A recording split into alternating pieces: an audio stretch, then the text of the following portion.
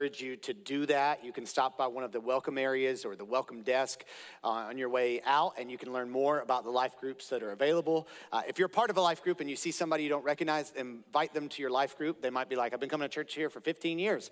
Hey, we're that friendly. It's all good. So I would encourage you to do that. And I also want to mention that as we experience the growth we are experiencing, our desire is that everyone who can would worship 1 hour, grow in life groups in 1 hour, and serve in 1 hour. And so as we want to see people plug into life groups and worshiping every week, we do need those who are committed to serving in our children's and student ministries on either Sunday morning or Wednesday night as well. A lot of our children's ministry volunteers, some of them are moving into student ministry. And so I know those at the boat would love for you to go there to the children's check-in desk and tell them you'd like to serve and begin that process in children's ministry.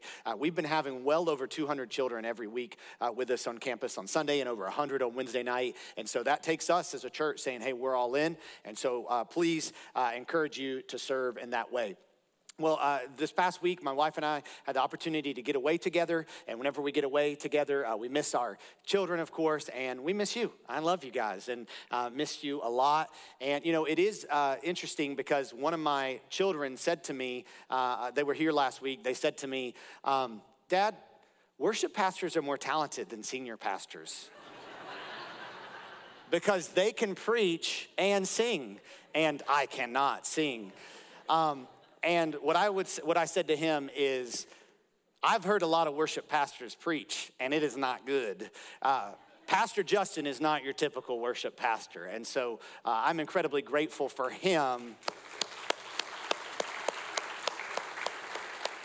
Thanks for starting the clapping, Justin.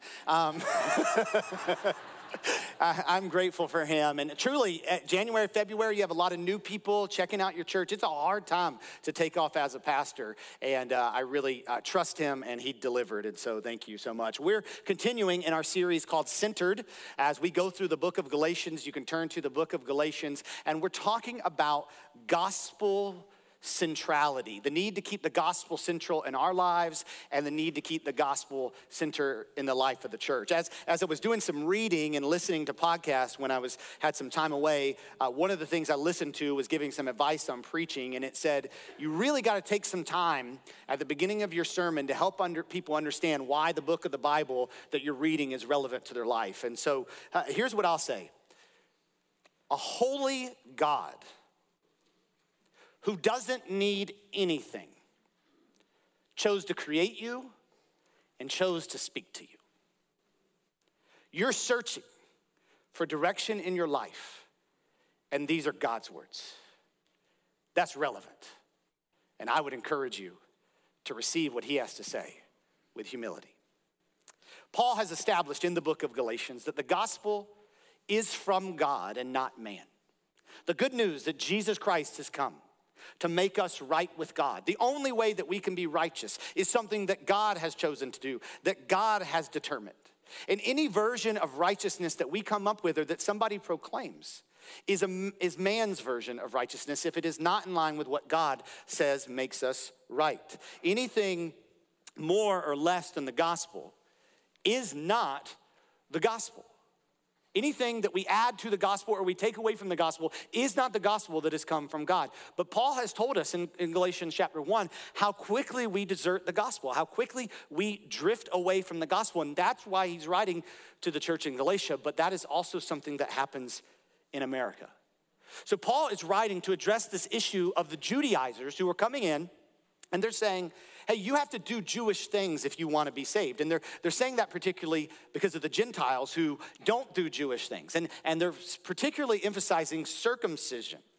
And so then they question Paul's authority. And so Paul establishes his authority in chapter 1. But even when the question of Paul's authority is settled, another serious and threatening question looms among the Galatians and those who are hearing what seems like two different messages.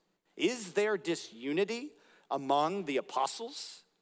Is there disunity among the church leaders? Because the Judaizers claim to represent the apostles in Jerusalem, but their message does not match Paul's message. And so there's this debate on whether Christians do have to do these Jewish things or not, because the gospel is the fulfillment of the Old Testament. That's why Paul explains what has already been settled. Chapter 2, verse 1, he says, "Then after 14 years, I went up again to Jerusalem with Barnabas, taking Titus along with me. I went up because of a revelation and set before them, though privately before those who seemed influential, the gospel that I proclaim among the Gentiles, in order to make sure I was not running or had not run in vain." Paul is referring to what takes place that is recorded in Acts chapter 15. In Acts chapter 15, verse 1, Luke writes, "Some men came down from Judea and were teaching the brothers, unless you are circumcised according to the custom of Moses, you cannot be saved." They're coming to these Gentiles who didn't grow up in these Jewish customs, so therefore we're not circumcised, and they're saying, hey, if you want to be a part of the church, you have to be circumcised. And so this is a barrier to church growth to tell grown men they need to be circumcised. So Peter says in Acts chapter 15 at the Jerusalem Council, God has spoken to me and he's shown me that the Gentiles can be saved. And James, the half-brother of Jesus, now the leader of the church in Jerusalem, says the Old Testament says God wants to save Gentiles. You see, this is not new revelation that's coming to the church. This is the same thing that was said to Abraham. God did not tell Abraham there will be a blessed nation. He said, through you all the nations will be blessed. And so we know that this is the fulfillment of God's word. So then a letter is written by the church in Jerusalem to the Gentiles. And Paul and Barnabas carry that letter with them as they do ministry among the Gentiles. In verse 3, Paul says, "But even Titus, who was with me, was not forced to be circumcised, though he was a Greek." Paul says, even Titus, who's a leader in the church, didn't have to be circumcised. Now, as a pastor, I sometimes feel like people know too much about my business. This is too much information about a preacher's life. Hey, this is Titus, you know, the uncircumcised pastor? That's a lot. But the reality that Paul's establishing here is that even if Titus, who would become a pastor, who's a leader in the church, wasn't circumcised, then you clearly don't have to be circumcised to become a Christian. Verse 4, he says, "Yet, because of false brothers secretly brought in, who slipped in to spy out our freedom that we have in Christ Jesus, so that they might bring us into slavery, to them we did not yield in submission even for a moment, so that the truth of the gospel might be preserved for you." This is the reason that Paul is writing to the Galatian Christians, to show them that there are false brothers who are saying all Christians must become Jewish. Now notice they're not saying all Jewish people are Christians. There is this belief amongst some believers that everybody who's of Jewish heritage automatically gets a pass into heaven aside from Jesus. That is inconsistent with the teaching of the Bible. And that's not what even this legalistic crowd were saying. They were just saying that if you come to faith in Christ, you have to do all the things that Jewish people do. And so they're particularly emphasizing that you need to be circumcised if you are going to be saved. And the group who is spreading this message are from Jerusalem, where honestly, it was probably the right thing for Christians to do Jewish things, because that would bring them the opportunity to share the gospel. They're Jewish, and so if they kept doing a lot of the Jewish things, then they have an opportunity to explain to their Jewish brothers and sisters, hey, Jesus is the fulfillment of this. But that is very different than teaching a Christian must do these things or can't do these things. Now, there's a great tension when it comes to the gospel. The gospel tells me all I have to do is trust Jesus and I should change. Like all I have to do is believe in the gospel message and I should change. But what happens is we begin to make extra rules to this. I remember when I was a student pastor, and the church I was serving was involved in missions efforts in the country of Brazil. And so we went to Brazil. We flew into the city of Manaus, and then we got on the Amazon River on a little boat, and then we would go down that river into tributaries, which are bigger than some rivers, and we would take john boats to these villages that were very remote, and in fact, some of them you couldn't access except for by boat. And what I noticed is we would go into and it was so hot and so humid because you're on the river, and I noticed that a lot of the pastors and the deacons and the spiritually mature men in these fishing villages in the middle of nowhere in Brazil were wearing suits to church. Because some American, had taught them somewhere at some point, hey, if you really love Jesus, you wear a suit to church.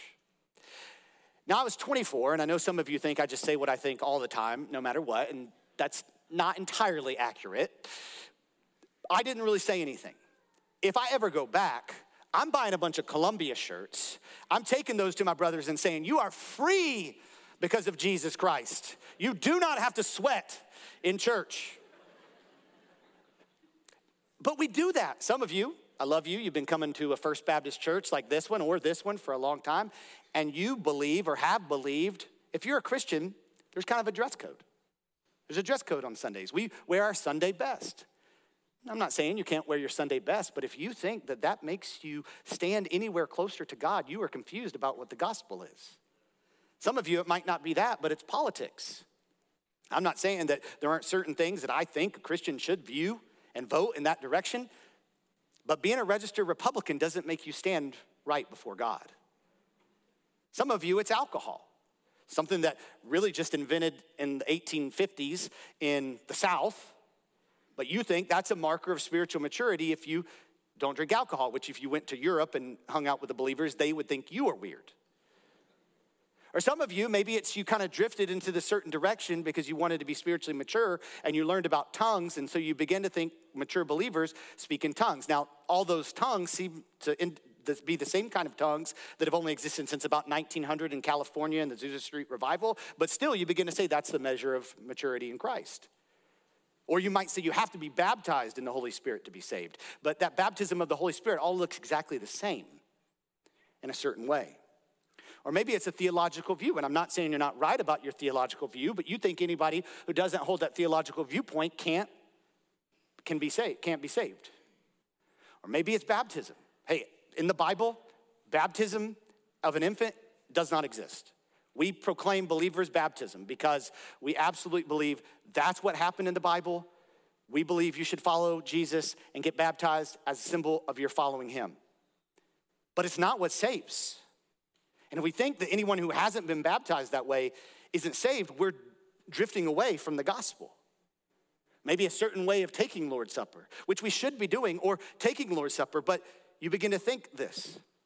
Or maybe you begin to think because that mistakes that person's made, they can't be saved. Or because the mistakes they're still making, they can't be saved. And I could list this for our entire series over the next 3 months. And again, some of these things are things Christians probably should do or should do. But some of these things are contextual, and none of these things save you. And the spirit of the message that was being communicated by the Judaizers in Galatia is that you must do this or these things to be saved. And Paul says, we did not give into that even for a moment. Paul and the apostles would not submit to this teaching or this version of the gospel. In chapter 1, verse 7, he said, not that there is another one, not that there is another gospel, but there are some who trouble you and want to distort the gospel of Christ. If Paul had given into the demand of these false brothers, the gospel would have been distorted. These false brothers were using their own regulations with their own spin to show their holiness, and were holding everybody to that standard. But an honest look at the laws shows us that it is impossible for us to be holy by keeping the law. That's a part of the purpose of the law, to show us we can't be holy on our own. So they're not fully relying on the law. No one who says the law makes me righteous actually really follows the law. And what's happening, more seriously, is they're then taking the focus off of Christ by how they're defining spiritual maturity. And that's the first thing that I want to establish this morning. Saving faith is wholly focused on the person and the work of Jesus Christ. Saving faith is wholly focused on the person and the work of Jesus Christ. I'm not saying there isn't some type of faith that exists, but faith is only as strong as the object in which it is placed. And faith that saves is wholly focused on Jesus Christ. And any requirement that causes us to rely on our work and not Christ and his work is the end of the gospel. The good news to the world is that right standing before God was totally paid for by the death of Christ on the cross. And righteousness can be enjoyed through faith in him. I had the opportunity to go and visit some of my family members this past week, and one of the family members I got to see was my great uncle. I'm not saying he's like a great uncle. I mean, he might be, but he's my grandmother's brother. That's what I mean by that. And I had heard that this man, there's not very many professing Christians in my family. This man had given his life to Jesus and been baptized in the past year in his 70s, and he's recently experienced a terminal diagnosis. And so I got to spend some time with him, and man, his tears just flowed to his eyes as he talked about the grace of God in his life. As we talked more, he talked a bit about his regret of not being serious about God up until that point. And you could hear a little bit of doubts that creep in because of the life that he's lived. And now he doesn't really have the opportunity to live in response to Jesus. And then, another family member said, but you're good because you're just such a good person. And he's like, no. And what he ultimately understood was that even though I lived this life that really did not acknowledge God, God has saved me. Do not give into anything that says anything else, or into anyone that says anything else. Do not give in to this idea that because of the life you've lived, if you can't make up for it now, you're not good enough to be with God. Don't give in to the belief that because of the mistakes you are making or will make, that you can't be righteous. But also don't give in to the lie that you're a good enough person. Don't give in to either one of these lies. And there will always be persuasive people who are trying to tell you otherwise and trying to pull you in their direction. 2 weeks ago, I shared this diagram that we made up that explains kind of how we drift away from the gospel. And we'll show that again now.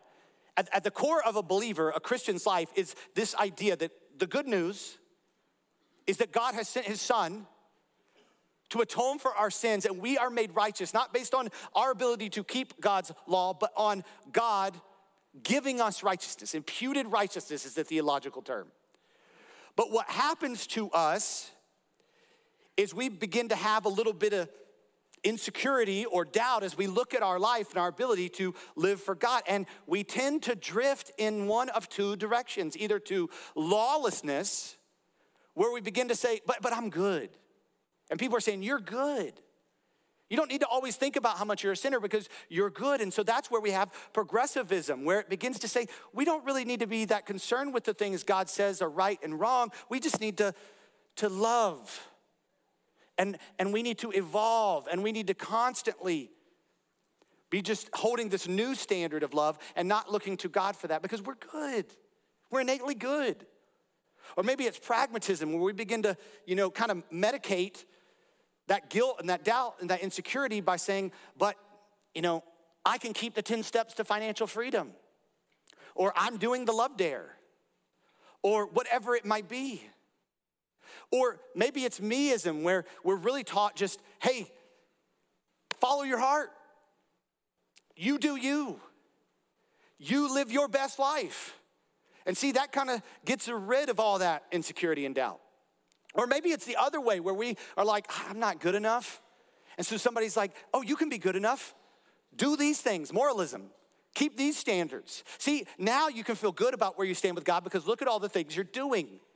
And you begin to look down on those who aren't doing those things. Or maybe it's spiritualism and it's like, yeah, I know you have that doubt and insecurity, but hey, come experience God with us.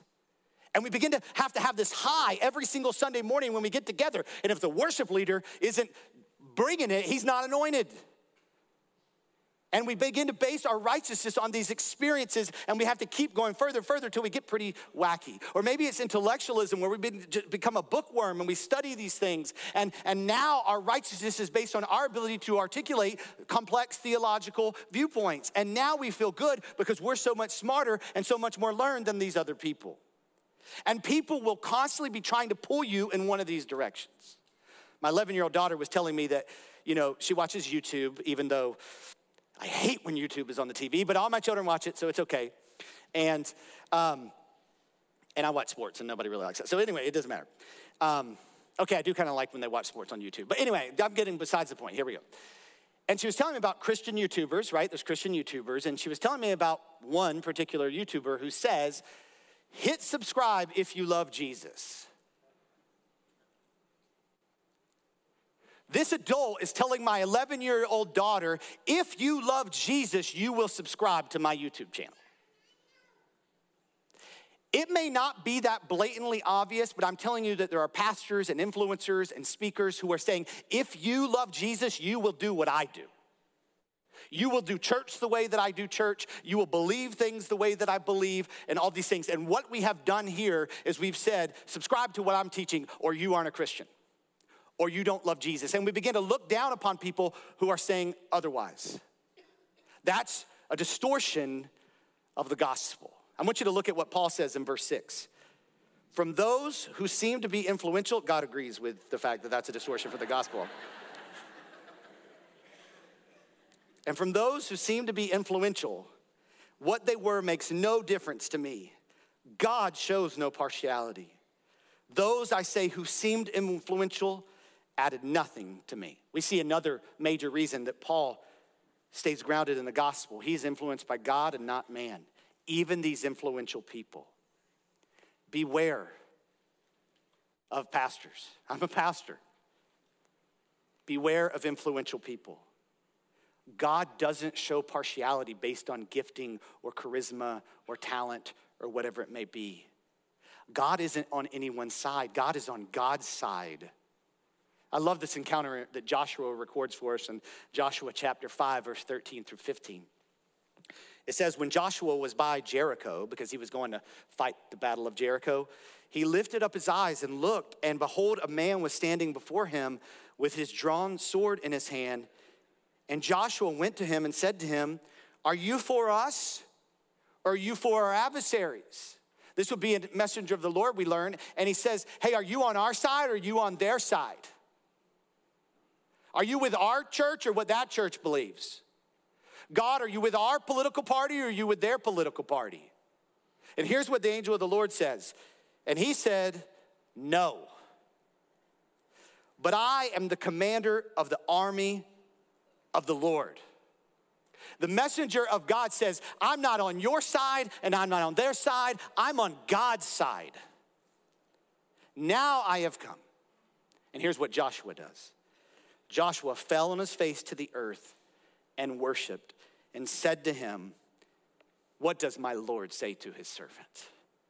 And the commander of the Lord's army said to Joshua, take off your sandals from your feet, for the place where you are standing is holy. And Joshua did so. We'll talk about this more later in our series, but this is the response as a Christian when we understand who God is. When we are in his presence, we are in holy ground that we are not worthy of standing. And when we test a leader or an influencer, we need to ask, where does their allegiance lie? Abraham Lincoln was asked about by some advisors about, the potential of the Union having success. And one of Abraham Lincoln's advisors is noted to have said, God is on the side of the Union. And Abraham Lincoln responded, sir, my concern is not whether God is on our side. My greatest concern is to be on God's side. For God is always right. You see, saving faith is wholly focused on the person and the work of Jesus Christ. That's the gospel that has come from God. It is not from man, it is from God, and that is where we must be centered in our lives and as a church. And Paul's appeal is for the Galatians to not please man, but to serve God, and for the gospel to remain central in their lives and ministry. And that is why he is explaining what has already been settled. Look at verse 7. On the contrary, when they saw that I had been entrusted with the gospel to the uncircumcised, just as Peter had been entrusted with the gospel to the circumcised, for he who worked through Peter for his apostolic ministry to the circumcised, also through me, for mine to the Gentiles. And when James and Cephas and John, who seemed to be pillars, perceived the grace that was given to me, They gave the right hand of fellowship to Barnabas and me, that we should go to the Gentiles and they to the circumcised. You see, Paul's explaining, Peter and I had different ministries. There were differences in what we did, but the message was the same. The second thing I think we should note this morning is that gospel methods are adaptable. The gospel message is not. Gospel methods are adaptable. The gospel message is not. There are adaptable methods. Timothy would be circumcised for his ministry. Titus was not. Some could eat food sacrificed to idols. Some should not, to advance the gospel. Alcohol is a stumbling block in some context. It's not in others. Ministers should dress in a way that brings them advancement of the gospel. I remember whenever the Lord brought us here about 5 years ago, I was a church planter, very casually dressed on Sunday mornings, and I came here and I was like, okay, I'm going to First Baptist Church of Niceville, and how do I dress? And I show up and one person's wearing a suit and the next person's wearing some Hey Dudes and some khaki shorts. I'm like, I don't know how to dress, I don't know what to do. And I'm no more clear now because this is a confession, I used to change shoes in between the traditional service and the contemporary service. But our senior adults bought me a pair of Jordans for my 5-year anniversary. So now I don't know what to do. I mean, you just, as a minister, you try to dress in a way that you think will put the attention on Jesus and relate to people and show, hey, you're just like them. When it comes to worship style, man, there are people here who think that we shouldn't sing a song if it wasn't in the hymnal that their grandmother had. And there are people who want us to sing the name of Jesus only for 10 minutes straight. People who want it to be bright and people want it to be dark. Justin's got a tough job, and they let him know what they think too. When it comes to programs, we always say programs don't make disciples, people make disciples. Some of you would drive 5 hours to find a church that has Awana, unless there was a travel ball tournament that weekend, but that's okay, that's another sermon. But some of you, you're like, hey, I just want it to be organic. Some of you are like, hey, this curriculum that comes from Lifeway, the Apostle Paul wrote it. And some of you are like, we're only reading the words of the Apostle Paul. And the reality is these things are adaptable, but the common implications of the gospel are not. And in Acts chapter 15, they say, hey, they're welcome. Just remind them, don't be sexually immoral, don't drink blood, and don't eat with the idolaters. We think those are pretty common implications of the gospel, right? Like, stop being sexually immoral, because that was common in Gentile culture. Probably shouldn't be drinking blood anymore. And, they're saying don't eat and, as it is idolatry, not, because Paul would clarify, you can eat meat that had been sacrificed to idols, but don't participate in idolatry. And here Paul says, hey, here's what they asked us to do. Verse 10, they asked us to remember the poor, the very thing I was eager to do. You see, we've got some differences, but we agree on the gospel and we agree on its implications. We believe we will be transformed by the gospel of Christ. For example, the gospel places the poor on our hearts. The point is, the apostles were agreed on the importance of ministry to the poor because it flows from the center of the gospel, the cross, and because Jesus lived it out. So the apostles were eager to bless the poor regardless of their context. It was a part of their foundational ministry. I assume, therefore, it should be a crucial commitment in the church today, in missions and in the ongoing ministry of the church. Some would criticize and say a lot of what we do in our community and beyond enables some people, and I would say, you're right. But actually helping the poor is worth the fact that we will enable some people. And so you see there's a tension here. There should be this fruit of the gospel. There should be this transformation that is taking place. And I love you, and some of you have a family member, and they got baptized when they were young, and they haven't had anything to do with God or church for 40 years. And there's a very likely possibility that that person has not experienced the transforming power of Jesus. But as I say that, you might say, wait. So are you saying their works are what saved them? Is that what you're saying? And that's not what I'm saying. But then who says what saves? If we have someone who 40 years ago gave their life to Christ, they haven't really done anything with it, how can we measure up whether or not they are saved? And this is the tension here, right? Because Christians should be transformed, But then those transformations aren't the things we look to that say, this is why they're saved. And so there's this tension. Christianity, I think I said this 2 weeks ago, I know Pastor Justin said this last week, is a response. And we cannot, as Christians, drift away from that response. Look, when I compare other churches, I don't understand why in the world you would want to go to a church where here's how they decide what we're gonna teach. In January, we're gonna teach on resolutions. In February, we're gonna teach on love because everybody's thinking about love or how they don't have it. In March and April, we're gonna talk about giving because we have the small window to do that. Then we're gonna do Easter. We're gonna teach a series on the basics because all these new people who say, they're like Jesus come to church on Easter. Then over the summer, we'll preach through the Bible because not that many people are coming again. And then back to school, we gotta talk about priorities. And then let's just figure something out to talk about in October, November, maybe money again. And then in December, let's talk about Christmas. And that's what we do every single year. And it's some dude's version of it, an opinion of it, and he's probably ripped off some other sermons. I don't get why in the world you would go to a church and that would be what feeds you. But let me explain something to you. Just because we go through books of the Bible doesn't give us any standing with God that they don't have, whoever that might be. It doesn't matter how we do church. I'm not saying there are some right ways and there's some wrong ways, but the reality is while we might think we've arrived and done some things well, none of that makes us any more righteous. And when we begin to think the way that we do church makes us righteousness, we have completely missed the point. When we begin to think the fact that we are so much more Christ-like according to our standards and according to our friend's standards than our friend who seems to not do anything with Jesus, but loves Jesus, when we begin to think that is why we are right with God, we have missed the point. And so there is this tension. We should be transforming. We should be doing these things, but they are not what saves us, and they should never be the central point of what we do as a church. We cannot be the Bible-based church without being the Jesus-saved church. And us being focused on the Bible as a church could just be a source of pride if we are not deeply humbled by the fact that it doesn't matter that there are people out there who I don't understand how they can do those things and not be Christians. What matters is how could my Savior love me, a sinner, condemned, unclean? That is what is growing in my heart, and I hope that is what is growing in your heart. And so I want to dig into his word because he has dug grace into my heart.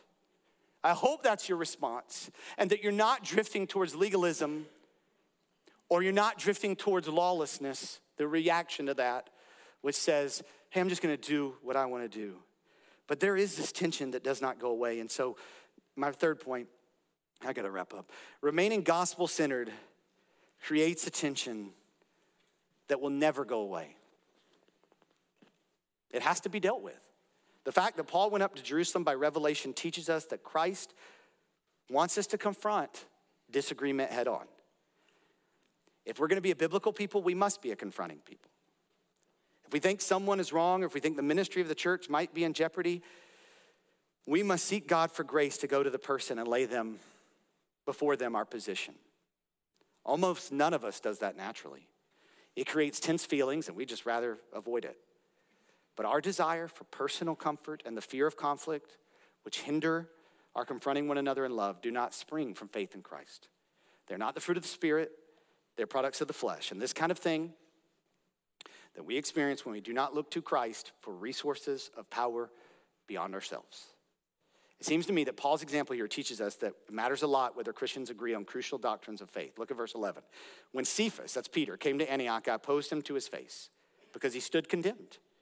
For before certain men came from James, he was eating with the Gentiles, but when they came, he drew back and separated himself, fearing the circumcision party. Peter's having a good time, sharing the word, eating with Gentiles. Then these men from James, Acts 15 tells us they aren't actually representing him, come and tell him, hey, you gotta stop doing that. So Peter fears the circumcision party, which sounds like the worst party ever, and he's slipping back into this emphasis that Christians ought to do Jewish things. Verse 13 says, the rest of the Jews acted hypocritically along with him, so that even Barnabas was led astray by their hypocrisy. Hypocrisy is playing a part. It's either not believing the gospel and saying we do, or it's believing the gospel and then not living based on the gospel because we want to please man, which is what was happening here. Hypocrisy is rooted in a fear of man, trying to please someone, trying to fit in. And verse 14 says, but when I saw that their conduct was not in step with the truth of the gospel, I said to Cephas before them all, if you, though a Jew, live like a Gentile and not like a Jew, how can you force the Gentiles to live like Jews? He says, you're not doing all the Jewish things. And that's the reality. You're not gonna do all the things. And so how then can you expect them who didn't grow up in all the things to do all the things? They feel they need to be justified to do these things, by doing these things. And there is this tension away from the gospel when you begin to say, you have to do this, or you need to do this to be saved. Paul says, verse 15, we ourselves are Jews by birth and not Gentile sinners. Yet we know that a person is not justified by works of the law, but through faith in Jesus Christ. So we also have believed in Christ Jesus in order to be justified by faith in Christ and not by works of the law, because by works of the law, no one will be justified. For those of you that grew up in the church, it's very easy to look upon people who come to church or who don't go to church and think you have it better than them. You figured it out better than them. Paul's like, I kind of kick everyone's tail at following the law. But that's not the measure. So this morning I ask you, where are we looking? What is the measure? What is the standard? And you can put that diagram up again. And there is just such an easy temptation to begin to look at our morals and say, that's what makes me right with God. Or look how spiritual we are, and that's what makes me right with God. Or look how much I know, and that's what makes me right with God. Or look at the traditions I keep and my church keeps. Or look at the rituals I keep. Or look how progressive I am. Or look how pragmatic I am in my life. Or look how happy I am in the things I've achieved. And to begin to say, this is why I'm good with God. But that is not the measure. We must look to the center, the gospel, and that is what makes us right with God. The good news of Jesus Christ. And I would suggest that many, perhaps in this room, perhaps watching online this morning, are full of doubt and insecurity because you continue to look at that outer ring and base your righteousness on that outer ring. And you need to know this is the last thing I want you to understand this morning. There is no guilt or condemnation in Christ Jesus. There is no guilt or condemnation in Christ Jesus. There will be guilt if you think you can keep the laws and they'll make you righteous. There will be guilt if you think I've got to be spiritual, because we ain't always feeling spiritual to keep righteousness. There will be guilt if you think I've got to keep the rituals. If you think I've got to keep progressing. If you think I've got to make all the wise choices. There will be guilt. And I think this is a reason a lot of people have left the church. Because we lay this heavy weight on people by emphasizing these things, and they just never measure up. Now, I would say to you, if that's you, if you've left the church, maybe you're coming back to church, maybe you're watching online because you've left the church, I would just say to you, man, there are so many problems with this church. But anytime I think about the problems I faced by being a part of the church, I just want us to be self-aware and realize we face much greater problems if we're left to our own devices, our own heart. And you are delusional if you don't see that and trust in God's plan for your life and commit to a group of believers. But I think we lay this weight on people by emphasizing these things. And you know what? If you look to moralism, you look to progressivism, you look to those things I've listed, there will be a weight on you. But then we look to the gospel. We look to Jesus, who took that weight on himself. And there is no guilt or condemnation in Christ. I'm going to close this morning by reading Romans chapter 8, verse 1 through 11. Worship team, you guys can make your way back up. Romans chapter 8, verse 1 through 11. There is therefore now no condemnation for those who are in Christ Jesus. I could just say amen right there. For the law of the Spirit of life has set you free in Christ Jesus from the law of sin and death. For God has done what the law, weakened by the flesh, could not do by sending his own Son. In the likeness of sinful flesh and for sin, he condemned sin in the flesh, in order that the righteous requirement of the law might be fulfilled in us, who walk not according to the flesh, but according to the Spirit. For those who live according to the flesh set their minds on the things of the flesh, but those who live according to the Spirit set their minds on the things of the Spirit. For to set the mind on the flesh is death, but to set the mind on the Spirit is life and peace. For the mind that is set on the flesh is hostile to God, for it does not submit to God's law. Indeed, it cannot. Those who are in the flesh cannot please God. Those who rely on moralism or intellectualism or meism or pragmatism, you can't please God. You, however, believers, are not in the flesh, but in the Spirit. If in fact the Spirit of God dwells in you, anyone who does not have the Spirit of Christ does not belong to him. But if Christ is in you, although the body is dead because of sin, the Spirit is life because of righteousness. You get that? Even though there might be earthly consequences because of your sins, you are alive in Christ Jesus. If the Spirit of him who raised Jesus Christ from the dead dwells in you, he who raised Christ Jesus from the dead will also give life to your mortal bodies through his Spirit who dwells in you. This is the good news. This is the gospel. God has made him who knew no sin to be sin on our behalf so that we might become the righteousness of God. Pray with me. Jesus, may we respond this morning to the good news of who you are and what you have done. Whether that is for the first time in our life, saying, I need you. Or whether that is someone who's a Christian who needs to wake up every single morning and understand we are righteous because of Jesus and just respond in love. May your Spirit be at work in us now. In Jesus' name I pray, amen.